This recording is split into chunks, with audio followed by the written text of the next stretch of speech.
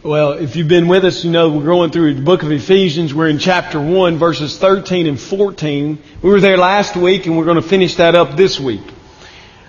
I would say a few things in introduction. First of all, we know that the first part of Ephesians is a prayer of thanksgiving, a psalm of praise unto God. It starts in verse 3. In verses 3 through 14, we have one continuous sentence written in the original language. It's without period, without punctuation. It continues through one thought of the Apostle Paul. And in this one sentence, about 217 words written by the Apostle. Suffice it to say, he might have failed English class. But he does that. And he does it sometimes in his writing. He does it because he's overwhelmed with the thoughts of who God is. It happens most of the time when he is caught up in thoughts of God. Then his sentences tend to run long. Okay, like some of my sermons tend to run long when you get caught up in thoughts of who God is. And so he divides his psalm. In verse 3 you have a kind of a catch-all verse. Remember? It's the broad overstatement. It's what the Hebrew people would have called a Baruch, a psalm of praise. Blessed be the God and Father of our Lord Jesus Christ, who has blessed us in Christ with every spiritual blessing in the heavenly places. He could have ended it there. He's said generally, or overview-wise, everything he's going to say in verses 4 through 14. But 4 through 14 are simply the expounding, the expansion of what he says in short form in verse 3. So then in verses 4 through 6, he covers the architect of our salvation, God the Father. This is also not only just a psalm, but it's a psalm divided in 3 sections. Those 3 sections, each representing a member, a person in the Godhead. The first, God the Father, verses 4 through 6. Then verses 7 through 12 cover Jesus Christ. We have the architect of our salvation, the planner, the one who did it before the foundation of the world, God the Father. The one who actually brings the plan into action, Jesus Christ. He's the one who does what the architect planned. He's the builder.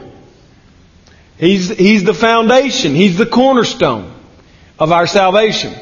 And then in verses 13 and 14, we finish this psalm of praise speaking about the Holy Spirit, the third person of the Godhead, the third person of the Trinity. And He is the one who then applies. He gives over the keys to the house, in a sense. It's planned by God the Father. It's built, the salvation we have is built by God the Son. And it is given to us in ownership by the Holy Spirit. It becomes ours through the Holy Spirit, we would say. Okay?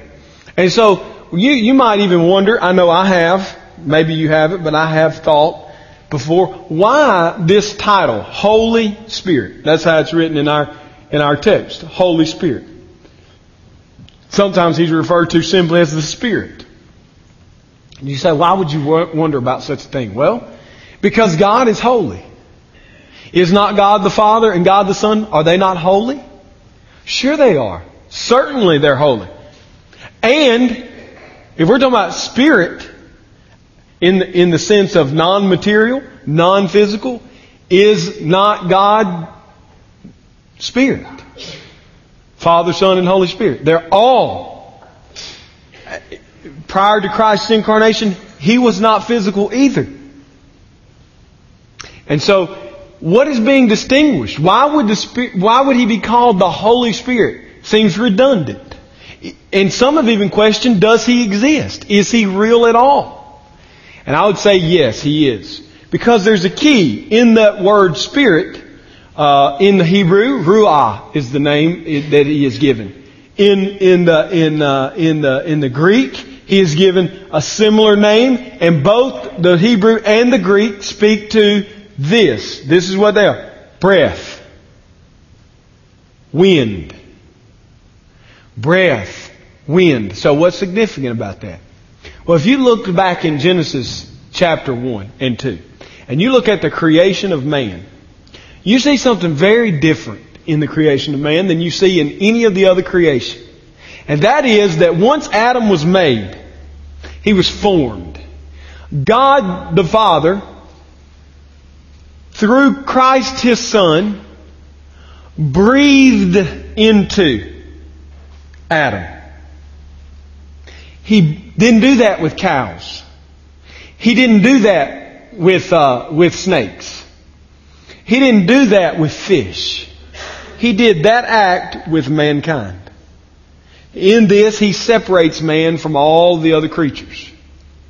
He doesn't do it with angels. He only does it with man. He breathed. Now you have the question, is that breath like that kind of breath? Or is that the Spirit? And I think the answer, or one way we can see the answer, is in John chapter 20. In the upper room, having been crucified, raised from the dead, our Lord met with His men, and He breathed on them, promising them the Holy Spirit. So what I'm telling you, what I'm conjecturing, what I believe the Scripture teaches, is that Adam received the Spirit, the image of God in his creation. And when he falls, he still is very distinct from all the other animals, but he loses his direct connection with God the Father through his sin. He is cut off from God. And what Jesus is telling us is that through Him, in John 20 we see it, the Spirit is now reinvested in us. And we see that fall on the men in Acts chapter 2. Right? In Acts 1:8, Jesus promised that the Spirit would come to them. And then in Acts 2, they're all gathered around. They've selected the replacement for Judas. They're still gathered there, probably about 120 of them. And then something happens. A sound like a mighty rushing wind came into the room. And flaming tongues appeared over their heads. And they began to speak with various tongues. That is the Spirit of God. He came on them. And in this text, He is called the Holy Spirit of promise. Do you see that in your text? The Holy Spirit of promise? Now, I said last week, the promise part of this title is that in the Old Covenant, God had promised that His people would have His Spirit in the New Covenant. He had promised that in texts like Joel chapter 2. I had to say this in the elders meeting last Sunday. I got punched up a little because we have a difference on this, and it's okay. Some of you are different from me on this. It's all right. One of us is right, one of us is wrong. And God will tell us one day. Listen, I believe that the Spirit of God was promised in Joel chapter 2. And the fulfillment of Joel 2 and 3 are happening now in the church. We now are a holy nation. We are a royal priesthood. We are the inheritors of the promises of Abraham. We as the church are. And so I see that the promise here of the Spirit has been fulfilled. So we see that these two verses are written about the promised Holy Spirit and what He does for us in salvation. And I said last week that there are three things which He does in this text. He saves, He seals, He gives surety. Guarantee. He gives guarantee, He gives surety, He gives security, we might say. Okay? And so I want to run through the first two quickly, catch you up to where we are, and then focus on the last one. He saves us. The Holy Spirit of God saves us. Look at verse 13. In Him you also, talking about in Christ, you also, when you heard the word of truth, the gospel of your salvation, and believed in Him, were sealed with the promised Holy Spirit. So God works in our salvation through the Word of God and the Spirit of God. Have you ever wondered, what is it that makes the Bible so different from all other books? Well, there's several things that I would say. First of all, I would say it is the only book which God Himself authors. We have no other book which God Himself authored. He authored it through His men, through His chosen and holy men, as our children learn in their catechism. Okay? But another thing that separates the Word of God is there is no other book that we are promised to receive communication from God through that book. We're not promised to receive communication from God from a book which I write, or you write, or John Piper writes. They may help us. They may aid us. But generally, we can say that God speaks to us through His book, the Bible. It is not only inspired, it is expired. It is breathed out. Though God may move on our hearts to write a book that is very helpful in explaining some portion of the Scripture, or in giving detail of how to live a life of practical holiness, those things are needed. But the reality is, those books are not breathed out by God. Only the Bible is breathed out by God. Only the Bible contains the promise that the Holy Spirit will take the words of that and implant it in the heart and save a lost man. The Bible is the only book. It is separated from all other books in this way. And we know that it is living and active. Hebrews chapter 4 tells us the Bible is living and active and sharper than any two-edged sword, able to pierce even into the very quick of the bone of a man. What that tells me, and what that should tell you, is that God makes His Word alive. His Word is not dead on the page. His Word is living. And it is living through the Holy Spirit. The same one who breathed it into the men who wrote it on the page is the same one who opens your eyes to understand it, who gives you ears to hear it, who applies it into your heart and you're saved, who we might say, who brings you to life. He is the one who brings you to life. The Holy Spirit does that. And so God, first of all, He saves you by His Spirit. You are renewed. You are made alive through His Holy Spirit. So that's the first thing we see. And second, in this text, we see that we have been sealed by the Holy Spirit as God's possession.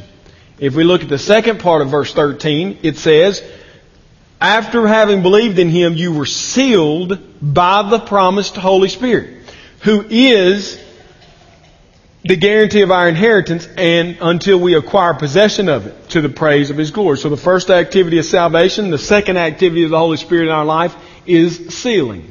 And we spoke about this seal. The seal comes from the idea of the signet ring of the king. The king had a ring which he placed in hot wax, and then which he placed onto any document that he would forward through the kingdom. And that seal did two things.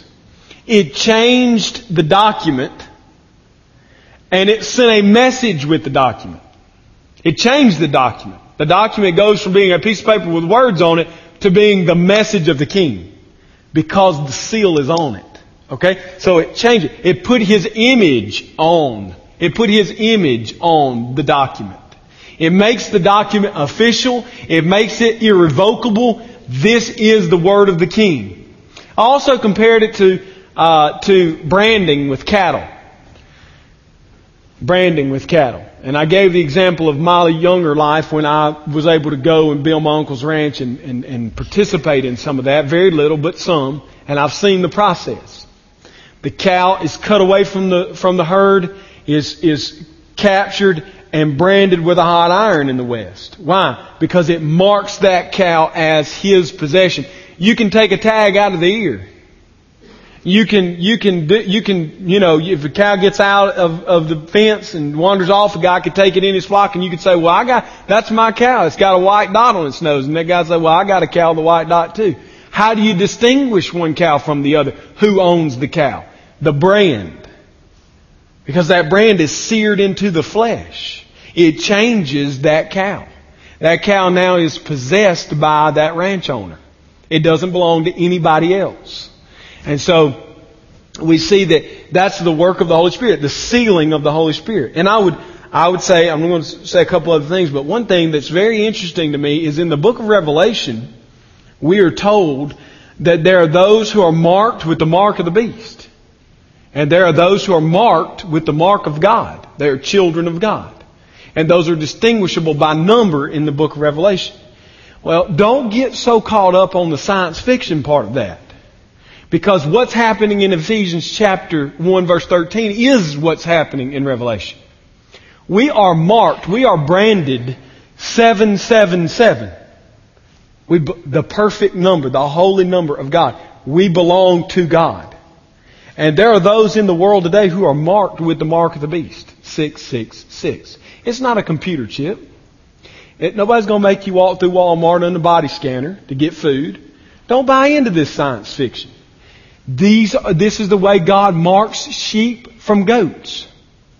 This is how they are separated. At the end of time, all of those marked and sealed by the Spirit under the code name 777 belong to God. And those who are not sealed by the Spirit belong to the mark of the beast. And they're His possession. One is sheep, one is goat. Okay? So, listen, we are already marked. You either belong to Him or you don't. Alright? Sorry to disappoint. It doesn't make for great novels and movies. What can I say? But it is, I believe, true. And we see it here in this text. We see it in other texts also of the Scriptures. So this seal changes, not only does it communicate who we belong to, but it changes who we are. So the first thing I would say is it transforms us. We now have the image of God on us. Not just the image in the sense of the original image of God that was on mankind that separated him from the creatures, but now we as His children are separated from other humans because we are in the image of Christ. The seal which He places on us in the Spirit is the image of His Son, Jesus Christ. The new man, as Paul calls it in 2 Corinthians chapter 5. Verse 17. And so we have this new image on us. When Adam fell into sin, the image of God was lost in one sense, but not completely. It was lost. After the fall, humanity was still in the image of God in the sense that he was a reflection of some of the divine attributes. He was a reflection of the creature was a reflection of the Creator in that sense. Being in the image of God, the human and the humanity distinguishes it from all other animals. When biologists tell us we're just the highest on the order of development, he doesn't understand the doctrine of creation. We are not another animal in the jungle. We are humans. They are animals. Big difference. Alright? We have the image of God. Animals do not have the image of God. We are distinctively human. And all of us are that. Saved or lost. Okay? But humanity did lose when Adam sinned, and what we lost are the holiness and righteousness of God. What we lost in sin and in the fall was the desire to proclaim God's glory across the world and through our lives. We lost that. And sometimes that we would call is the moral, theologians would call that the moral attributes. We lost those. We are not like Him in that way. But when we come to Christ and we are sealed with the Holy Spirit, we are marked again with that part of the image of God, which we lost with Adam. You're not only a human, now you are a human in Christ's likeness. You once could not choose to do right. Now you have that ability. You can do right. You can obey God. You can follow His law. You once had no desire to be in communion with God. Now you commune with Him every day. This is through the seal of the Holy Spirit. In Romans, Paul says it like this. The Spirit of God bears witness with our spirit, right? That we are the children of God. Do you hear that? That's the seal of the Holy Spirit. That's how we are changed when we are sealed with the Holy Spirit. The Spirit of God bears witness with our spirit that we are the children of God. And so we have been sealed and we have been changed through this. We are transformed. And it also, the seal sends a message. It sends a message to all the world. And that message is that we are authentically God's children. We belong to God. Listen, it sends a message to the spiritual realm. The seal of the Holy Spirit, Satan can go so far but no further. We don't belong to him. Satan and his minions have no rule over us. We're free. We are free. And so the seal communicates that. It gives that message to the world. We are being assured by the Holy Spirit. And so having believed, we are now sealed by His Spirit. There's a divine testimony that's been given to us. Deep in our consciousness, we know if we are the children of God. Now, I'm not saying that you will never have a struggle with your salvation, whether you are or are not. When children don't act like their father, they don't have the assurance that their father loves them. The subjective assuredness. Do you know what I'm speaking about? You may have struggled with that this morning already. You sinned. You had a horrible attitude in your heart of some kind, and you wonder, how can God love me? But isn't that true in all relationships? In your human relationships, is that not true? When you think about your husband or your wife, you do something that harms them, hurts them, confuses them, is mean to them, mean-spirited to them, do you not think, how could they really love me? How could we really still have a relationship? I've failed. That feeling of failure. But what I'm saying is, yes, you may have that, but deep inside you know that you are God's child. Even in this moment of uncertainty, practically, relationally, and permanently, you know, I belong to God. Why? Because He, through this seal, the Holy Spirit, communicates with your spirit. There's an indirect testimony of the fact that we are God's children. And so, as we look at this, we see that the seal of the Holy Spirit sets us apart into Christ's likeness. And it sets us apart from the rest of humanity, making us and assuring us of our salvation. Now, we not only have that, but we also have that that He is the surety. He is the guarantee of our inheritance. If you look at verse 14, the Holy Spirit is the guarantee of our inheritance until we acquire possession of it. This is the next part of the text we look at. You know, we move from a legal seal to a down payment. You know, I sold a house for sale by owner. Put the sign up. 2 days later, somebody came knocking on the door, wanted to look at the house. They looked at the house.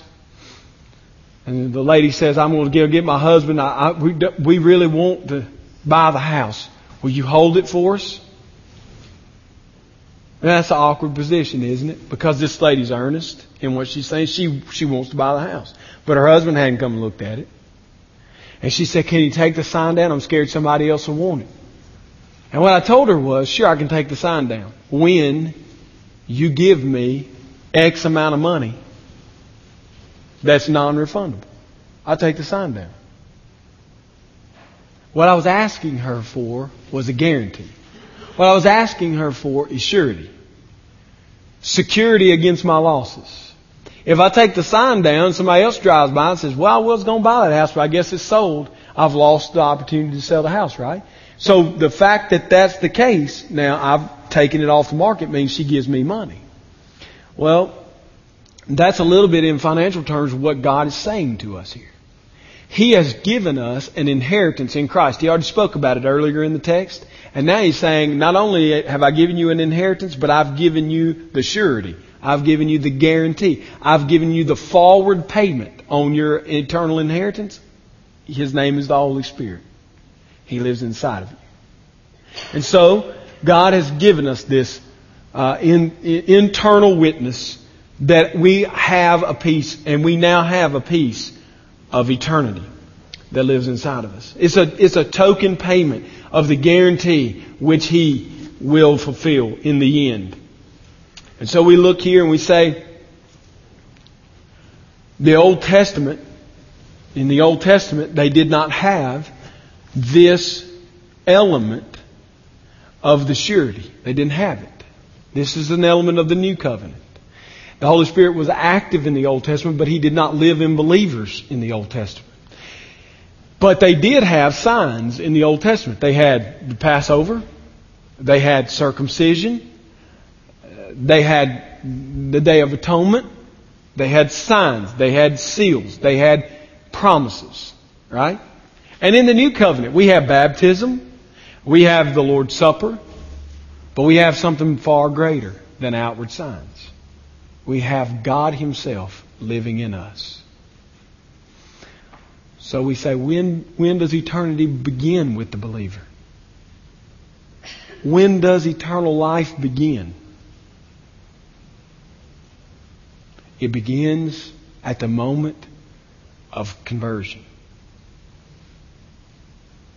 We're not waiting for our life in eternity to begin. It is already in us. It is already living in us. We are already tasting part of the inheritance in this life. Sure, this life is filled with disappointment. It's filled with sin. It's filled with failure. It's filled with imperfection. But yet and still we know in our hearts, because He is there with us, living with us, we know that we have eternity. It is ours. It is guaranteed. It is promised. And so, there are 4 truths about this in verse 14 that I want us to see. First, I would say God has chosen His people. He has chosen us. What this verse tells us, He has chosen us from all people on the earth who are by nature children of wrath. And in choosing us, He has sealed us with the Holy Spirit against the day of judgment. We are protected. We are shielded from the wrath of God by the Holy Spirit. He passes over us in His judgment because we have the Holy Spirit. We are marked by the Holy Spirit. Second, we see in these verses that God has given His Spirit as not only a seal to protect us, but also He has given us His Spirit as a down payment, a guarantee of the future inheritance that His children will receive. We will receive eternal life.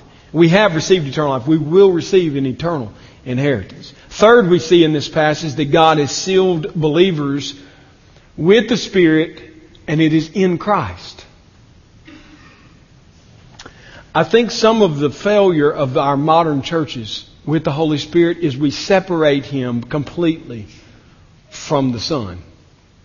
The Spirit of God, the Holy Spirit as He is called here, comes to make Christ glorious in our eyes. The Spirit's work magnifies Christ. He does not magnify Himself. He magnifies Christ. He reveals to us the precious nature of Jesus Christ. And so when we divorce the two, we make the Holy Spirit a standalone, almost third deity or something. What we do is we divorce Him from what He has given for the purpose for which He has given. And that is to magnify Christ. And so He seals us in Christ. He's not out there working on His own and for His own glory. It is for Christ. And finally in this passage we see that God has fulfilled the promise of His Spirit, which He made to His people in the Old Testament. Listen, we can say many things, and there's much more that could be said about these verses. But one thing that we can be certain of, that is God has kept His Word. One of the most defeating thoughts you will ever have is to begin to think, will God do what He has promised? You want to be discouraged and depressed? Begin to question the faithfulness of God. You will be discouraged and depressed. And there will be no remedy. But when you look through the Scripture, what you see is that God never lies. That God never goes back on His Word. That God always keeps His promise. And so verses 13 and 14 of Ephesians chapter 1, if nothing else is gained from them in these 2 weeks of study, I want you to gain that God keeps His Word. He promised to the Old Testament saints that He would give His Spirit, and He has delivered by giving His Spirit to the church. And finally, we can say this. We have been saved, we've been sealed, we've been given the assurance or the surety of the Holy Spirit, all to the praise of God's glorious grace. When you look at the end of verse 14, to the praise of His glory. The last words of this psalm that David is writing here, the last words are no different than those last words which he wrote in the other sections. If you go back and look at verses 4 through 6, what does he say? All that God the Father has done, He has done to the praise of His glorious grace. If you go back and you look and you examine verse 12, the end of the section on the Son, what does he say? To the praise of His glory. And verse 14, he says the Spirit has been given as our guarantee, as our seal, to the praise of God's glory. It's all for the praise of God and His glory. When I look at this passage, I'm reminded of 1 Corinthians chapter 15. In closing, I would just have you turn there. In 1 Corinthians 15, Paul speaking about how we are all being brought into unity with Christ, speaking about the eternal kingdom. He says this in verse 24. We start in verse 23. But each in his own order, speaking about the resurrections. Speaking about the resurrection in Christ. Christ, the first fruits. Then it is coming those who belong to Christ.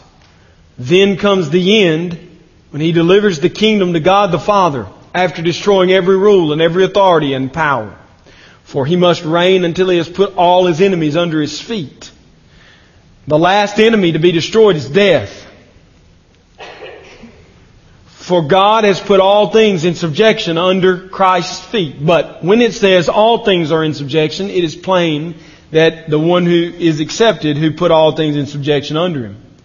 Listen to this in verse 28. When all things are subjected to Him, then the Son Himself will also be subjected to God, who put all things in subjection under Him, that God may be all in all. What Paul says consistently, and what we should all understand clearly, is that everything that is being done so that God might be praised, so that God's glory might be revealed, so that God might be all in all. So, as he closes out this psalm of praise to God, church, listen, you should be encouraged. Because God the Father has planned your salvation before time began. God the Son, incarnated in flesh, came, dwelled among His people, died, and was resurrected for your salvation. And the Holy Spirit of God brings that salvation to you, implants it in your heart, makes you alive through belief in Him, and seals you and gives you a guarantee. God has not failed. That's what Paul's saying. God has not failed. Why? Because God is all in all. Listen, your salvation, my salvation, are not about us primarily. It is about God. It is not about how important we are. It is about God and His glory. Oh, we receive the benefit of salvation. And I'm not trying to discount that. That is a great thing. But that is not the primary. That is the secondary. The primary result of salvation is God's glory is revealed. And there's coming a day. We don't know when, but we know it could be today, when the sky will open and the King of Glory will enter in to judge the living and the dead. And when He does, He will take those sealed in the Spirit into His eternal kingdom. the new heavens and the new earth. Our inheritance. Whatever life is dealing you right now, be assured of that. It is momentary. It is light. It may be affliction, but it's not worth being compared to what you will receive in His kingdom. And if you don't know Him, you're not with Him, when that judgment occurs, you will be assigned to eternal wrath and punishment. And the afflictions you currently face and the failures you currently grieve over will only be multiplied. And they will have no end. Because you have no inheritance. Because you have no hope. Because you are cut off from the mercy of God. And that mercy is available now. Do not delay. Do not wait. Do not spend your days trying to figure out some other way. He is the only way. The door of salvation is open. Once He closes it and seals it, it can never be opened again. And so I'm saying, come. If you're thirsty, He is the fountain of living water. If you're hungry, He is the bread of life. If you're desperate and depressed, He is the friend that is closer than a brother. I'm saying, come to Christ. Come before the door closes. Let's pray. Father,